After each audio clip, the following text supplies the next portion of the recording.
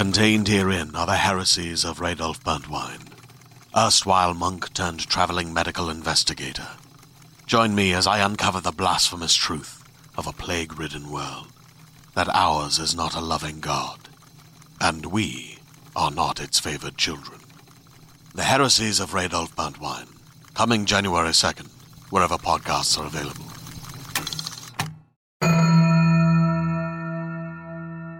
Welcome back to Angel on Top, a podcast where we watch and discuss every episode of Angel one by one, spoiler-free, and in tandem with Buffering the Vampire Slayer. I'm your host, Latoya Ferguson. My guest today is Connor Goldsmith, a senior literary agent at Fuse Literary and the host of the X-Men podcast, Cerebro. This week, we're watching Angel Season 3, Episode 2, That Vision Thing, which was written by Jeffrey Bell and directed by Bill Norton. It aired on the WB on October 1st, 2001, and this is the one where Cordelia's already devastatingly painful visions take an even more devastating and painful turn. It's also the one where Angel meets Skip.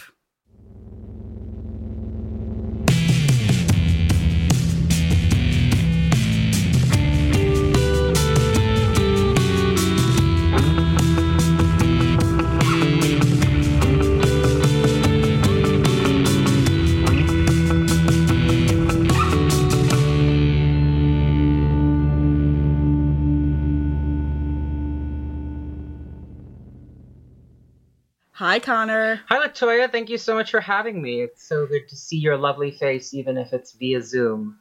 Yes. Thank you for joining me. I knew that if I'm going to do an Angel podcast, I have to have you on as a guest. I am the biggest Angel fan you know, probably. Who isn't you? Exactly. You were like, I will do any episode you want. I said that. I was like, literally, I gave you a list of like 12 episodes from this season that I would be happy to do. And I was like, choose one and we'll make it work. So do you want to tell our beautiful Angel on Top listeners your Angel origin story? Yeah, absolutely. Angel is probably my favorite show.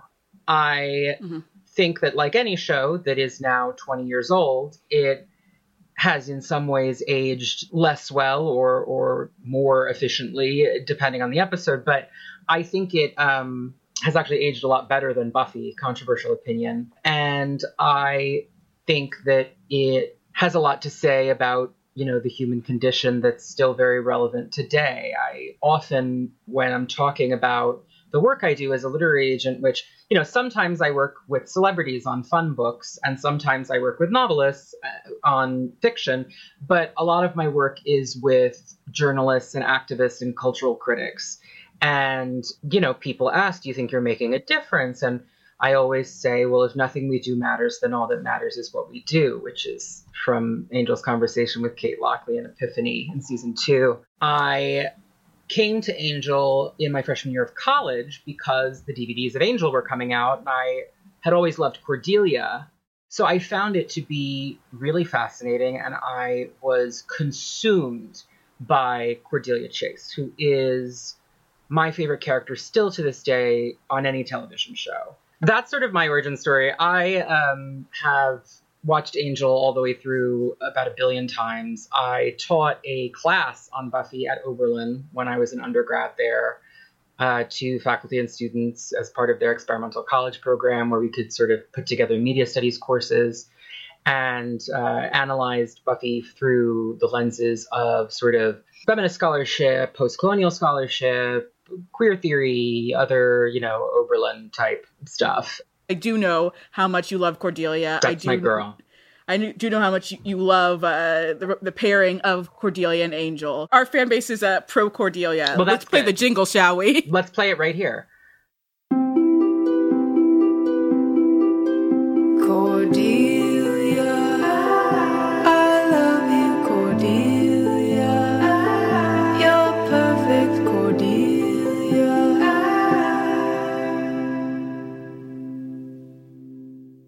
No one else could do this episode justice, basically. It goes to the well of something we've become, you know, familiar with on Angel, which is, you know, damsel Cordelia. Mm-hmm. We have it in things like, you know, Expecting and Room with a View. And like thematically, this episode has a lot to do with like both of those episodes, it hurts even more, I think, in this episode, because at this point in the show, we are aware of just how competent and strong Cordelia is as a character. Yes. So to see her in a weakened state like this, it just feels atonal, or like, just, it feels wrong, because now you even have Fred, who is kind of like now the quote unquote damsel character. Yes. And we were discussing in the premiere, the gang doesn't exactly treat Fred and her trauma the best, but look, the one thing that's like really noted is that to Cordelia, Fred is not what she sees as a strong woman. No, especially in these early season 3 episodes, her mental state is treated a little bit as a joke. Which is one of the things that it doesn't age well, because now it just seems very insensitive to watch Team Angel, except for Angel, just kind of joke about it, or just like, why can't she just be normal? You know, a lot of that. It's also worth noting that this episode was originally supposed to be episode 3. With that old gang of mine, it was supposed to be episode 2. Mm-hmm. And that actually informs a lot of Fred's behavior in this episode, because she's clearly made progress since the premiere. The fact that she's the one who takes Cordelia home, she is leaving the hotel. Right. She's going back, going back and forth with the hotel. So just keep that in mind, listeners, especially first-time viewers. So we open with the one brain cell that Wes and Gunn have as they try to be really sweet to Cordelia, because she hasn't had a vision in a while. Right. It's clearly not working because they're doofuses. I love them both, but well, and she's savvy enough to understand what they're doing also. As is Fred, who has, she has moved from her room. She is eating under a table, but she has moved from her room and she is hanging with the gang. There is a joke that comes out of the scene, Forking with Gun, which is the first of all of our sex and dick jokes in this episode. This episode has a lot of dick jokes, yeah. I think it's meant to counterpoint the very, and again, this is me coming at it from a certain perspective, but I think that the frivolous nature of those conversations is meant to underline the really rich emotional scenes in this episode between Angel and Cordelia. The humor works better for those like unexpected like tonal shifts as opposed to the dick jokes themselves. Like when Angel's like on a mission and he gets to the key store, he's like, I need a key. That kind of pulling the rug out from under very serious flowing trench coat Angel. Well, and I think that that's paralleled in this episode by, this is the first time Gavin Park has a substantial role after his sort of like introductory cameo in 220 Over the Rainbow. And Gavin's approach to bothering Angel is so much lower stakes than Lila's approach to bothering Angel. And I think that that's another way that the episode uses sort of lightness and silliness to really make it hit when something very serious happens. We talked about this in the bonus episode about how you get Daniel Day Kim, who has just got charisma dripping off of him. One of the most gorgeous men ever on television. Yeah. Yeah. And Gavin Park is like the biggest dweeb who's like, I'm going to get him with paperwork. Yeah. Imagine if Lindsay had tried to get him with paperwork and it's like, it actually worked. He's like, wait, I could have just done that the whole time. Well, I think Gavin is supposed to stand out as different from Lindsay and Lila in a lot of ways. And you can see just from his name. I mean, in the first, when the sort of 3 lawyers are introduced in the first season, their names are Lee Mercer, Lindsay McDonald, and Lila Morgan. And they're all LM, which fans at the time always pointed out is the same initials as Lucifer Morningstar. It's like the Superman, like Smallville, LL, Lex Luthor, Lana Lang, Lois Lane. So Cordelia has not had a vision in a while, which is something that happens every so often in the show. You know, they start an episode like, Cordy hasn't had a vision. And, Fred is still in her hero worship of Angel, which I think is something that makes a lot of sense, the hero worship of Angel. Mm-hmm. And it's something you don't see a lot of with series regulars on shows, although you can create a very interesting dynamic, because usually it's like a one-off character will have a hero worship for Angel or whoever it may be, and that's that. But here you can kind of track it, and so you can see where it is. And so Freddie's getting more ingrained with the gang, but she's still like Angel #1, and you're his super friends basically. So she's like, "Hey, can you like use a vision to find out where Angel is?" And of course, that's not how it works. We get a little bit more exposition about how things work. And just in case you're watching for the first time, because the B Word has left this network, but Angel is still here. As one of the promos for season 3 said, there's still only one Angel. Yeah, and I think that Fred's purpose in the early season 3 episodes actually is to have things explained to her so that a new viewer can be caught up if necessary. And now Gunn can tell her things as opposed to in season 2 where he had to ask things. He served that purpose previously, yes. Gavin Park shows up looking good, but still being Gavin Park. Cordelia is like, you look good, until Wesley tells her, this is Gavin Park. Right. Of Wolfram and Hart.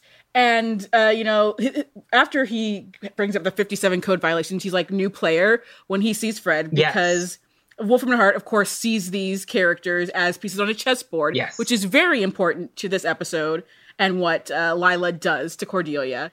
And once Angel shows up to be like, wow, you nerd, really? You're coming at me with code violations? He sends him on his way. And then Cordelia has a vision for the first time in ages. It's a pretty clear vision. We discussed this in the premiere. These visions are getting, more specific. She's getting better at it, yeah. Yeah. This is the first vision, which has the claws and the coin with the hole in it. Yes. Again, Angel is very concerned with Cordelia's pain, not knowing it's taken on a real physical manifestation in this way. But of course, he's checking on her, and she just pushes him away. And then she goes to the bathroom. She sees that the claw marks are on her, and that's different. That is definitely different from what we usually get. That hasn't happened before, right? Also, I don't even know it's new, but it's just upsetting, is the short-sleeved sweater that Wesley is wearing in this scene. No sweater should ever have short sleeves. That's my opinion. I think that's entirely valid. The episode works in a way where you don't even have to really... You can question why the powers are doing this, but not necessarily, is this the powers doing it? Buffy is the character is a very classic sort of comedic trickster hero in the classical sense. And Angel is a tragic hero in the classical sense. Cordelia's story is a different story. It is a passion play in sort of the Catholic tradition. She has a saint's narrative. The gift that she has of these visions is oracular, and what we begin to see in this episode is the passion of her power of her charisma, actually, one might say, because that's what a divine saint's power is called, is charisma. So the charisma carpenter is Jesus. So that's kind of I'm going to go there. It's a neat coincidental bit of it's just to think about it for a second. But I think that in this episode, what's interesting is she has that biblical and sort of golden legend saintly story going on. And in this episode, she has literal stigmata from the visions, which I think, but because that's how the story already has kind of been thematically going, it makes perfect sense. It's like, oh, of course, that's how it escalates. Like now she's, that's what happens to saints. They start bleeding out of their eyeballs, like things like that. You know what I mean? What I like about this scene is that Cordelia hides it. She doesn't want them to know.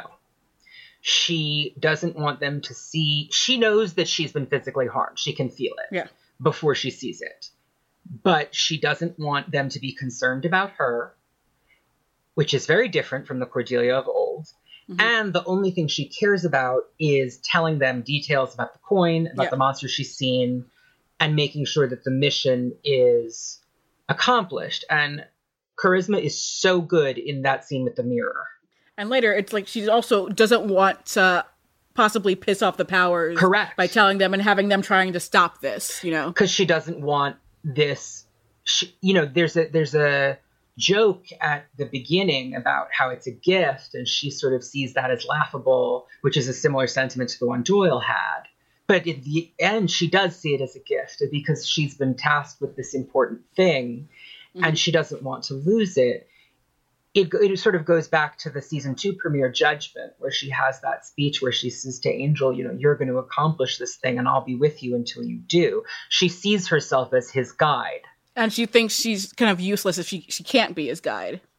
She has to kind of learn here to accept their help, because so much of this is her trying not to accept their help. Correct. And trying to handle it by herself. It's unusual on Angel for Cordelia not to get an opportunity to cut off the priest's head or smash the iced up pregnancy demon or tell the old lady ghost to go fuck herself. And in this episode, the resolution you get for her is that she gets to sleep. It actually helps that it is moved to episode 2 for this, because then it is kind of a counter to her belief of what it means to be a strong woman.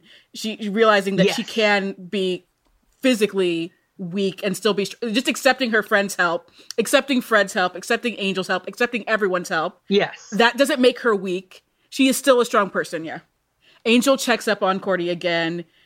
He won't leave until she opens the door to talk to him. I like when he says, "I mean it, Cordelia, open up," because he doesn't mean the door. You know what I mean? Like he wants her to tell him what's going on. Yeah, layers. It's like, oh, how deep, right? Angel enters the herbalist shop. Let's talk about this scene, because the Cantonese Fook beasts.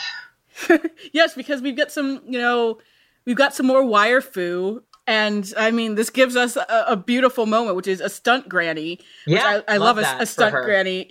There's nothing I love more than in professional wrestling, the quote unquote stunt granny, which is, it's just a plant in the crowd. This old lady is yelling at the heels, and the heel's like, you know what I'm going to do? I'm going to push this old lady into the crowd. Table or whatever, right? Love a stunt granny. Meanwhile, at Wolfman Hart, Gavin's having his real estate stuff faxed to Lila's office. Yes.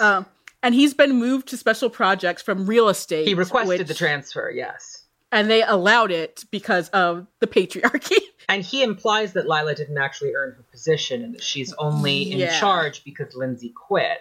And what's interesting is Lila could take exception to that, which she does, but she then defends Lindsay, which I think is an interesting character beat. She points out that Lindsay lost his flesh and blood, lost a limb for this company, and that Gavin's a fucking weasel. So she does, there's a very interesting beat there. And at this, also, she has a new haircut. Those bangs are very good at the time. It's extremely 2001 at this point. Yeah, So it's a very 2001 bang. Yeah, that's all I will say of the bangs. They are very of the time. And the thing about this Lila Gavin scene is that she is clearly above him in the Wolfman Hart hierarchy. Right. I mean, he's been moved to special projects, but she's in charge of special projects. Yes. But the way he talks about having her on his team, as though she's a subordinate, and that he thinks he's like the new cock of the walk, basically. But here's the thing. He is, not because he's better than her at this, but just because of the misogyny at Wolfman and Hart. Right. Lila was better at her job than Lindsay. Absolutely. He was constantly fucking up, and he was a liability, and they were still going to promote him over her. Yes. Just because he's a man. Yes. The patriarchy!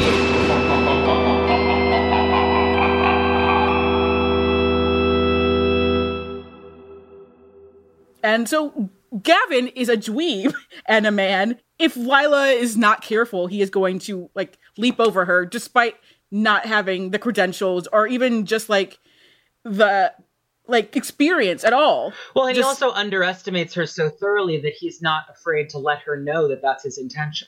Meanwhile, Cordy is trying to kick Fred out of her home. Can't deal with the intrusive questions, just really can't take Fred's whole vibe, but it does try to be nice. Fred compares her to Lassie, means it as a compliment. Cordy gets Phantom Dennis to help her kick Fred out, but then she has a vision, which knocks her out, and she gets the boils. And this is when she can no longer hide it. The whole team is at her home, and Angel wants it. She's just going on about the key and what she saw in her vision, get to work, but Angel's he wants to talk about what happened to her. Yeah. And this is at the point where you can tell Charisma Carpenter's voice is shot. Yeah, but it really works. I mean, everything. It does work. She gives such a sort of unfiltered performance in this episode. She holds her body in sort of stilted, kind of uncomfortable ways so that you can tell that Cordelia is in a lot of pain. The way that her voice starts to give out is very real sounding. I mean, maybe it was. Maybe after all that's because it is real. Yeah. I think she may have had a cold or was recovering, and that's what the voice thing is. But it's perfect. I mean, it really, she nails it. It's not just, I look disgusting and that's why I don't want you to see me. She just doesn't want them to see her weak and less than. That's what her real issue is. And she just wants them to do the work, focus on that.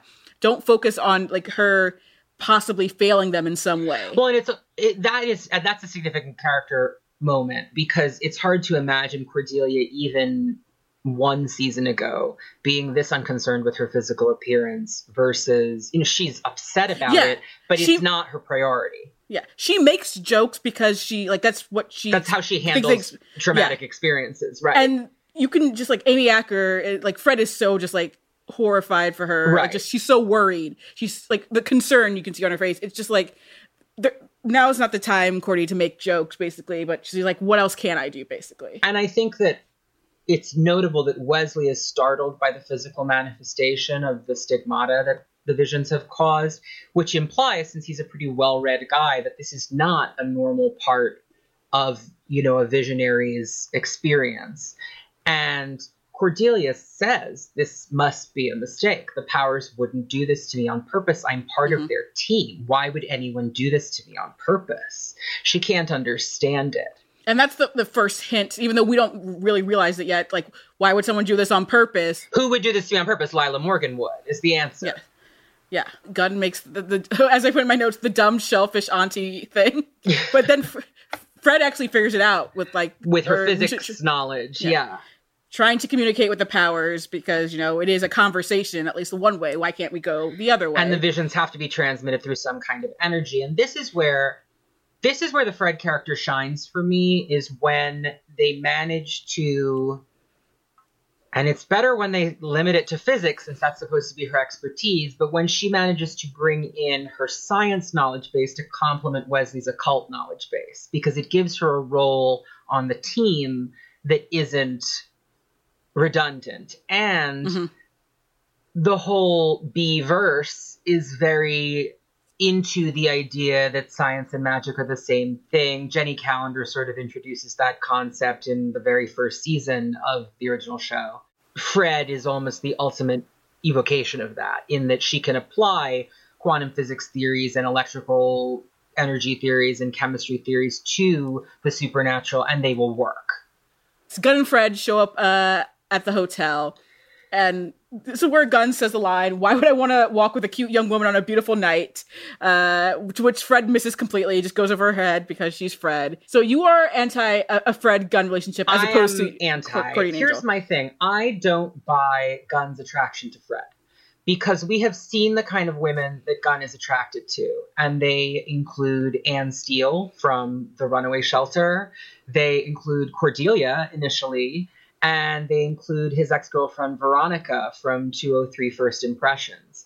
And all of those women are very forceful, are more self-assured. I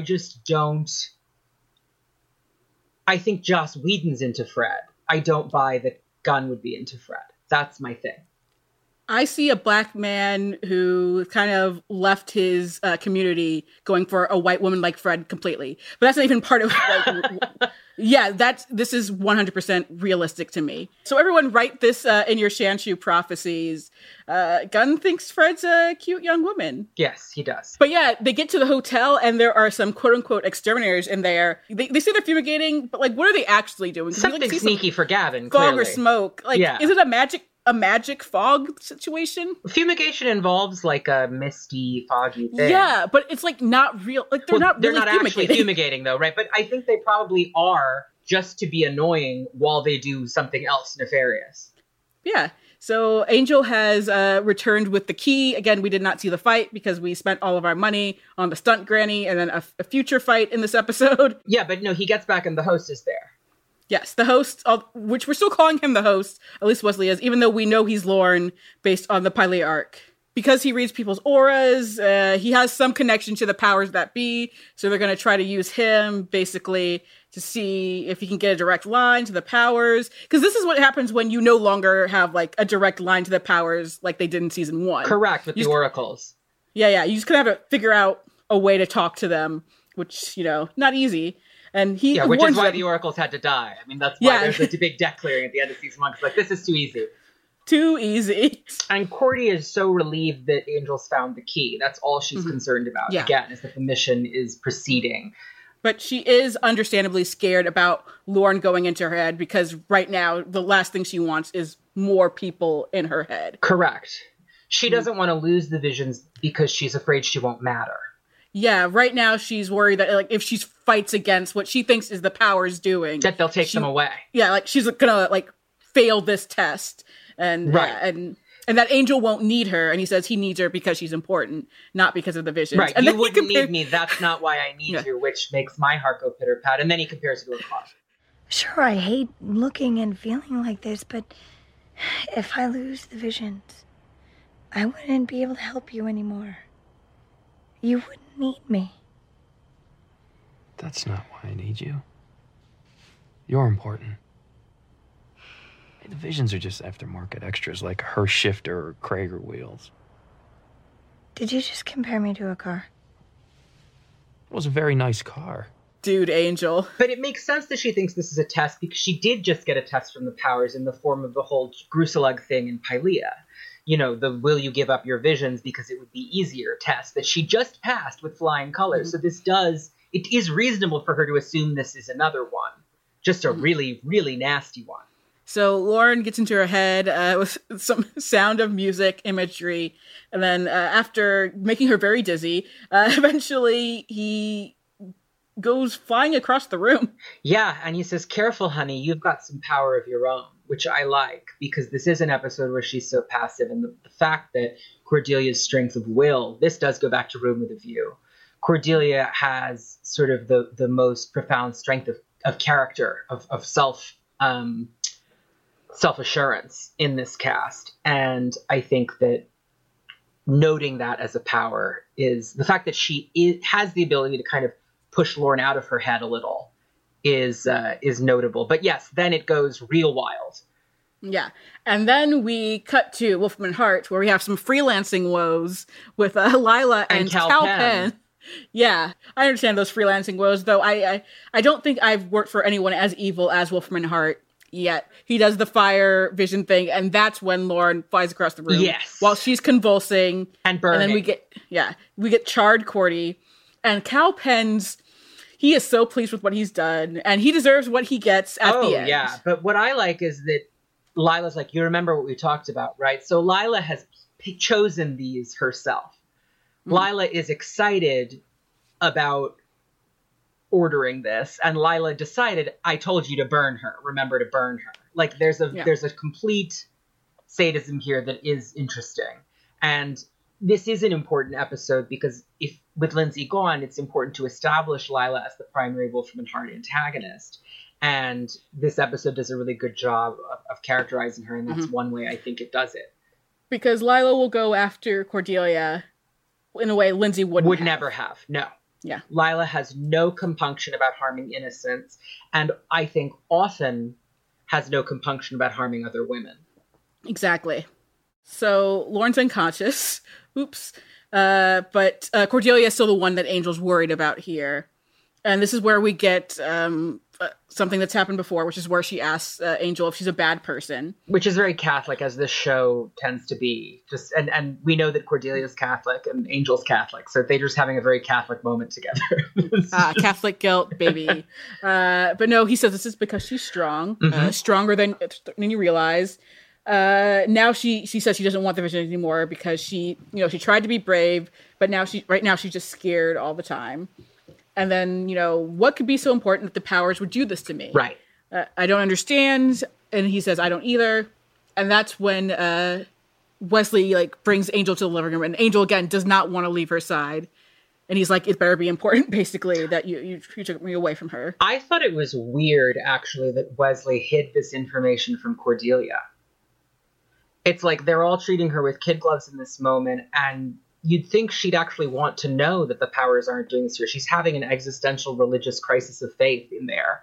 Tell her that someone else is sending these. I don't know. Well, that was odd. But that's just because it's a group scene, and you don't want everyone lining back up. And you don't want them all in the bedroom, right? No, I get that, but it is sort of like she should know this. This is information that should be given to her. He yells it from the living room so she can hear. I like the phrase Lauren uses because, again, it sort of connects the magic and science stuff, where he says that what's happening is someone is transmitting false data through the celestial pipeline, implying that the powers do have a specific energy frequency channel open to visionaries. Yeah, way to go, Fred, for figuring that out. Fred nailed that completely. Yeah. And Gunn is right that someone hacked into Cordy's head. And, they're saying, like, who would you? All these things. And Angel, of course, realizes... Lila. Of course it's Lila. Then we have Lila playing virtual golf. So good. With a little tiny Lila that plays the golf game, which I love. It's like with a little ponytail and a golf outfit. Yeah. And you know whose opinion I would love to hear? I would love to hear Kristen's opinion right now in Kristen's Corner. Kristen's Corner. Kristen's Corner. It's all Riley sucks and what the fuck and Cordy is hot. Kristen's Corner is the place for very deep thoughts. Oh, hi everybody. Welcome to the very first Kristen's Corner. What is going to happen? Did you really think that I was going to let Lila fucking Morgan play computer fucking golf and not lose my mind about it? Lila Morgan playing computer golf at her Wolfram and Hart desk at first made me think to myself, hell yeah, Lila, play that golf, kiss some ladies. And then I thought, Kristen, that's kind of stereotypical for you to think that just because a woman likes golf, it means she also likes to kiss other ladies on the mouth. And then I thought to myself, why do I associate golf so closely with lesbians? What's the root of the golf lesbian? Why is it so firmly planted in my mind? Well, I did a little research, Kristen level research, and I think that the answer is Dinah Shore. So I'm not going to take up too much of your time. I know that you're here for Ensouled Vamps and Cordelia's Visions. I love you, Cordy. But Dinah Shore might ring one of two bells for you. First, Dinah Shore was a totally real human person who was born in 1916 and was a famous singer. She also loved fucking golf. Just like our dear, evil Lila Morgan. Lila, Dinah. Dinah Shore loved golf so much that, in fact, in 1972, she helped found the Colgate Dinah Shore Golf Tournament, which remains one of the major golf tournaments on the LPGA Tour. I don't know what that means. The tournament is held each spring at Mission Hills Country Club, and it inspired many other ladies who loved golf to go and throw what were called Dinah Shore parties. Now, if you're a queer, you probably know where I'm headed. While Dinah herself didn't identify as queer, there was one particular lesbian named Mariah Hansen who, in 1991, began a little lesbian party called the Dinah. The queers loved it, and it grew, and it grew, and it grew, and tens of thousands of queer ladies gathered every year. And that was how I first heard Dinah Shore.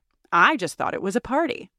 And now you know that Lila Morgan might just be a modern-day Dinah Shore. She doesn't have to attend the Dinah Shore lesbian party, but she can if she ever wants to. And also, some lesbians play golf, and some golfers are lesbians, but we all exist on a spectrum, and I would love to kiss Lila on the mouth.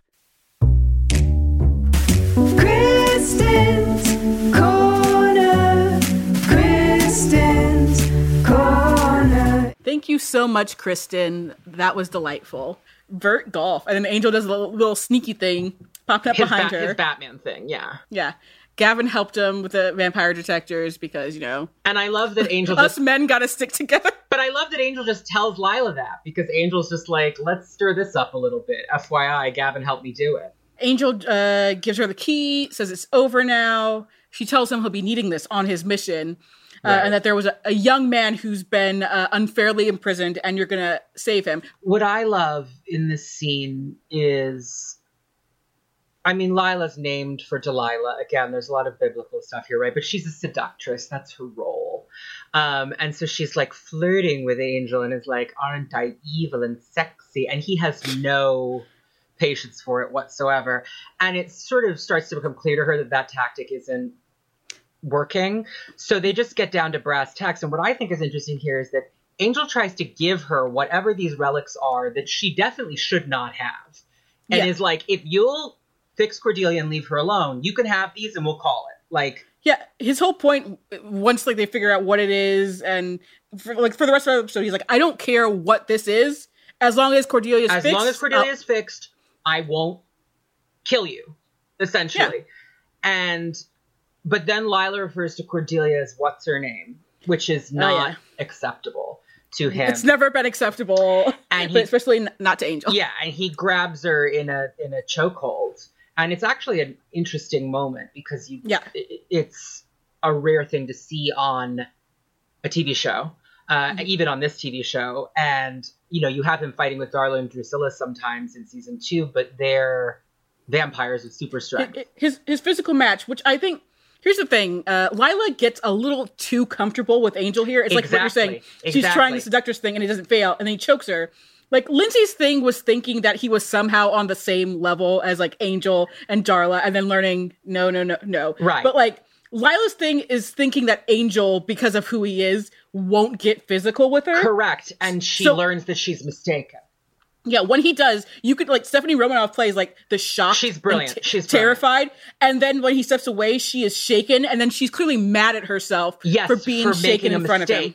Yeah, she's mad at herself for being the weak woman after she just kind of, like, put Gavin in his place, and now she's, like, every bit, like, the fragile woman. Cowering a little, and then she gets her composure back really quickly because she's like, I can't show fear. But Stephanie Romanoff does an incredible job of showing all those conflicting emotions, because she also is attracted to him, I think. And that's another aspect of this that's complicated. Basically, like, if Angel didn't do that, he'd be, again, underestimating Lila. Her, because she's the way a we're woman. saying correct. that she shouldn't be underestimated. Right. And he knows how he gets that. He knows how evil she is. He knows she's real dangerous, yes. Yeah, just because she's got those bangs doesn't mean she's not an evil person. Exactly. So he has to go to this hell prison to get out this young man now. And basically, once he does that, everything will be squared away and Cordelia won't be getting hurt by Cal Penn anymore. Well, actually, Lila notably doesn't promise that. That's what Angel asks for, and Lila won't agree. He says, if I do this, you'll stop messing with Cordelia. And she goes, no, you'll do this because I tell you to. Yeah, Lila. We just saw how terrified you were. So Wesley figures out the key, and then Angel realizes that Chinese guy and the Boyle guy were forces of good. Correct. Again, he made a mistake, just like in season 2 premiere Judgment, where he didn't realize they were the good guys because they're not wearing a lapel. Well, it's an important part of the Beaver's cosmology that there are no angels. Right? There are only demons who are good and demons who are bad, and the powers that be are presumably not any different species-wise from the great old ones. It's just a matter of moral decision-making, I guess, or sort of morality. Today's episode is brought to you by Regal Cinemas. If you're anything like me, you deeply enjoy going to the movies. Going to the movies is probably among my top 3 all-time activities. I love seeing films on the big screen. I also love being around other people who are watching the same movie with me at the same time. And of course, I love eating giant buckets of popcorn. If you feel the same and you like going to the theater, Regal Unlimited is something that just makes sense. Regal Unlimited is the all-you-can-watch movie subscription pass. It pays for itself in 2 movie visits. You can see any standard 2D movie anytime, no blackout dates, no restrictions. When you want to watch a movie in 4DX or IMAX or RPX or ScreenX, there's so many ways to watch movies these days.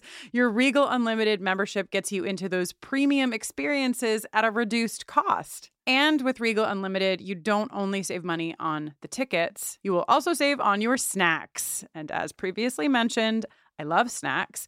The only thing that can make me love a snack more is saving money on buying a snack. Members get 10% off of all non-alcoholic concession items with membership. Regal Unlimited, all you can watch movie subscription pass. It pays for itself in 2 visits. So if you're planning to see 2 movies this month, join Regal Unlimited and sign up now. You can sign up in the Regal app or on regmovies.com/unlimited. Sign up for Regal Unlimited using code BUFFERING and earn 10% off your 3-month subscription. Please let us know about all of the movies you see and how the popcorn is. Hey there, this is Justin Bartha. I made a funny new podcast, King of the Egg Cream. It has the greatest cast in the history of podcasts with actors like Louis Black. I'm torn by my feelings for 2 women. Bobby Cannavale. You can eat it, or if someone hits you, you can put it on your cut. Melanie Linsky. I wonder what these marvelous things are that look just like boiled chicken feet. Jason Ritter. I can break things and pick locks and kill people. Michael Stuhlbarg. The whole point is to inspire people that they should make themselves better. Ari Grainer. No, don't whet its appetite. What are you, an idiot? Me, Justin Bartha. That's not just any egg cream, that's a Lemke's special. And all narrated by the hilarious Richard Kind. This is the story of Harry Dalowitz and how he rose from nothing to become New York's King of the Egg Cream. So if you like funny true stories, come listen to King of the Egg Cream, available wherever you get your podcasts. So Angel is getting prepped to go. Wesley's like, you have no idea what this dimension is like other than the fire and possible guards. Wesley tries to go with him. But, yeah. But Angel's like, no, I need you here. Like, if something goes wrong. I need you to take care of Cordy. And he does the thing, and then something goes wrong, which is that he can't bring his weapons with him. All left behind. Whoops. He's like, at least I got the key still, which is nice. And then he sees the fire prison, which is, I think it's a good effect. It's a pretty good effect for 2001, yeah. I think it's a better effect. Basic cable. Yeah, I think it's a better effect than the key effect where you can just see that Boreanaz is frozen and no longer moving. The key concept is cool that it turns into a little spinning top when you put it together. I like that bit. Yeah. And then we see his guard, Skip. Named for producer Skip Skulnick. And Skip, of course, played by David Denman, Roy from The Office. Mm-hmm. Brian, the tight end from The Replacements. A movie I greatly enjoy. I like the introduction of Skip here a lot because he is one of the most distressing demon designs we've seen in a while. It's a really gnarly design. He's burning this man in a cage of fire. Keeps him in the fire. My will. How come he's not screaming in pain? Oh, he is. My will prevents him from being heard. I mean, there's only so many, oh my God, the pain, please make it stop, you can listen to before it starts to bug the crap out of you. Terrifying. And yet, we're told explicitly that this is a heavenly dimension and that this is an agent of the powers that be. So again, it underlines the idea that the god that Angel and company are serving, or gods, are not necessarily very nice, which I think is an important part of the show. He does note that, do you know how monstrous a guy's got to be for us to do this? Yeah. Yeah. So it's not like just any old murderer or bad guy. But we don't have that context. All we get to see is the sort of Old Testament fire and brimstone. Yeah. It could be a petty thing, the good place, bad place points. Right. Yeah. So we don't necessarily know, but from knowing that Wolfram and Hart really wants him out of this prison, we can probably make some assumptions. That he's not a good guy. Correct. Yeah. And, now that we have met all of the characters in this episode, including Skip, I think it's time for a little segment called Fuck Watch. Flirting, understanding, consent, and kissing.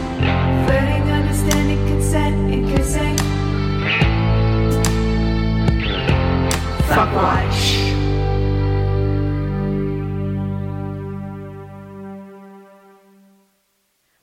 Connor. Yes. You are a guest. I am. Would you like to claim your Fuck Watch pick of the episode? I mean, Daniel Day Kim's in this episode. It's pretty easy. Yeah. I mean, Gavin is disgusting, but you can just say Daniel Day Kim and not Gavin. I mean, but that's part of what's so interesting about the casting for Gavin, as you pointed out earlier, is that they cast this unbelievably handsome and eye-catching and charismatic guy as this total drip of a character. And you have to assume that's the only way Gavin's made it as far as he has, right? Because he doesn't have much else going for him. But he certainly does look, as Cordelia notes, very good in that suit. And I have to be careful with my Fuck Watch picks because, again, I chose Cordy in the premiere. Cordy with that bob and that blazer. So for my Fuck Watch pick for this episode, I think it's obvious who I'm going to pick, and it's the stunt granny. Oh, love that for you. She's quite spry. She is very spry, flexible. Yeah. I think we could get up to some things. Yeah, definitely. And also, she could provide me with some great herbs. So yeah, she's probably centuries of years old because she's a demon. So, probably lots of experience at making love. Sensual. Just sensual being. She's a fook beast. Flirting, understanding, consent, and kissing. Flirting, understanding, consent, and kissing. Fuckwatch.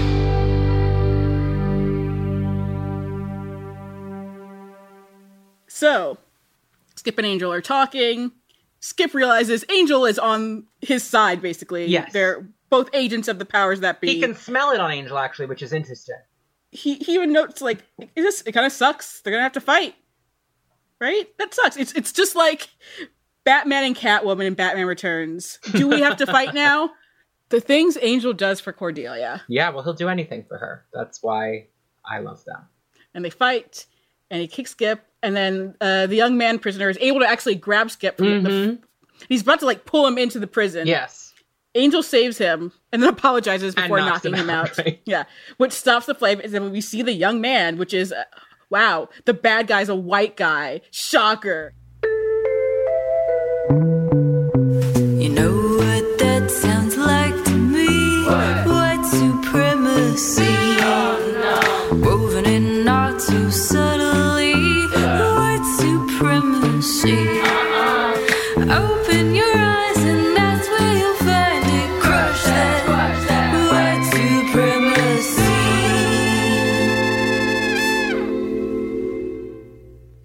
That actor makes some really great. He has not a single line of dialogue in this episode. Makes some very ominous faces that are very. He makes some great smug prick faces. That's why he's in that prison, just for being a smug prick. So we have a sordid meetup at the LA River. Yeah. And I like that Angel's late and Lila's impatient and sort of checking her watch, and she's just, like, annoyed. But then she's pleased because she sees them pulling up. Well, she tells Angel that no one at the firm thought he could do it, but I could. Girl, you're not friends. There's no, like, respect after this. Again, I like that, no one thought you could do it except me. And she calls him a remarkable man. And he calls her an evil bitch, which I'm surprised she doesn't. I'm surprised she doesn't say thank you, but she does do a little smile. She does. She essentially does, because she gives her a little smile, like, "You're absolutely right." And then Wes has a flip phone. I do think that Angel again seems willing to settle this here if Lila will say explicitly that she will leave Cordelia alone, and she says it's just business. Yeah, right. Just business. And then with some business, Angel throws some rebar at Cal Penn's dumb head. And impales him. Yeah. And Angel, again, sort of physically threatens Lila and says, "Don't you come at me through Cordelia ever again. You play that card a second time and I'll kill you." And again, she's shaken, but she has to, of course, hide it. And now Cordy is making Angel a pop-up waffle. Coffee and breakfast for him, even though he can't enjoy it. Correct. Yes. He's not a foodie, as we know. And I wrote in my notes, if only the blood was syrup. Gross, but yeah. Like a smiley face, but it's blood. Yeah, that would be cute. That would be cute. That's a good thought. And Cordelia's really moved by what Angel did for her, with no questions asked. But she also feels responsible for the fact that this young man has been freed. Angel points out, that she is way more important than winning against Wolfram and Hart, which, of course, is in contrast to how Angel was feeling in season 2, especially during his Beige Angel, a.k.a. Angle, arc when he fired them. So, progress and growth. That is growth, as they say. Yeah, well, and it's reminiscent of Tushan Shu in L.A. Yeah. And he says, "I did what I had to do. We'll just deal with the consequences when they happen," which is meant to tell us that this is the first part of a two-parter, not in order necessarily, but the things that happen in this episode will return later. It's very clear. And speaking of consequences, over in Honduras, pregnant Darla is back, as we saw at the end of Heartthrob in the little epilogue, and she meets up with a shaman, and he's like, "I know why you're here." And she's like, "You are my last hope." Yeah, I want an abortion. Yeah, she wants to get rid of it, and she's tried everything, and it's not working. So she wants to also know what it is and why she can't get rid of it. Yeah, A, why can't I abort my child? B, why am I pregnant when I'm dead? Yeah. And he like double checks. He's like, the father's also a vampire, right? She's like, yeah, but not a very good one. No, not a very good one. No, not a very good one. In her little Darla voice. And so then he tries to read the baby. And there's nothing good in there. Yeah. He says, I cannot help you. No man can. This is not meant to be known. And she decides it's time to go visit Daddy. Ooh. Yeah, what I want to know is if she eats the shaman after, but we don't get to see. Yeah, we don't see that. If I were her, I might. I'd be kind of annoyed. Speaking of more consequences, Angel has said that we'll deal with the consequences when we get there. Yes. Whether it's about this young man, about Darla, which he doesn't even know there will be consequences Not yet. Which means that it's time to suggest an episode of television to Angel. Angel is a vampire. Does he even like TV? I think he'll like the WB.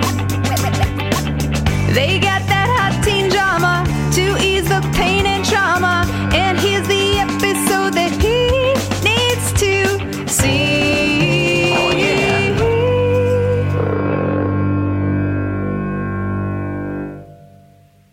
So, Connor, there is a new segment we have on Angel on Top, which is where I suggest an episode from a television show on the WB that Angel should watch to help him navigate the issues he is dealing with this week. Would you like to know the episode?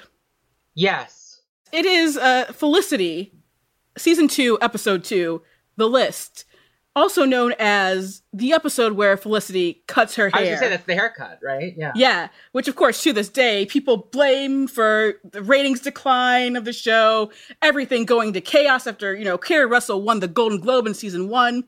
Even though the show lasted for 2 more seasons, making it through all 4 years of college. Possibly the ratings went down because it had a time slot change. Yeah. Going from Tuesday at 9 following the B Word to Sunday at 8 p.m.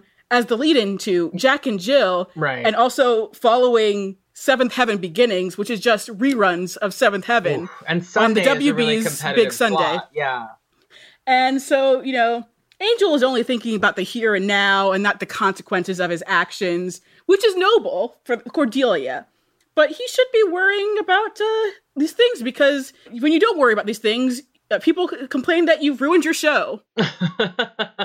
Certainly some of the consequences of these actions will involve things that some people feel ruined this show. So that's that's, I guess, an apt comparison. I don't agree with them, but I do. I think that you'll get that later, newbies. I'm just saying, Angel, get some Kerry Russell in your life. Like, really absorb her actions. That has been that Vision thing. You can, of course, find me on Twitter and Twitter only at LaFergs, and this podcast at Angel on Topcast, both on Twitter and Instagram. Or you can email us at angelontoppodcast@gmail.com. And Connor, what about you? Where can the people find you? You can find me on Twitter at Dream of Organon. I'm sorry, it's not great to spell. Dream of Orgonon. It's a Kate Bush lyric. You can find me on Instagram at Connor Goldsmith. You can find my X-Men podcast, Cerebrocast, or it's just called Cerebro, but it's at Cerebrocast, or Cerebrocast.com, or Cerebrocast on Instagram. It's relatively new. It's only been going on for about a month or so. And it's a character-by-character exploration of the 57-year history of Marvel's X-Men franchise, which is newbie-friendly. So I encourage newbies to jump in the deep end of that particularly weird, gnarled fictional universe, just as you might be jumping into this one. And you can also see more about my work as a literary agent and the incredible authors I represent at ConnorGoldsmith.com. Thank you, Connor. And thank you for listening to Angel on Top. Thank you for having me, guys. This was so much fun.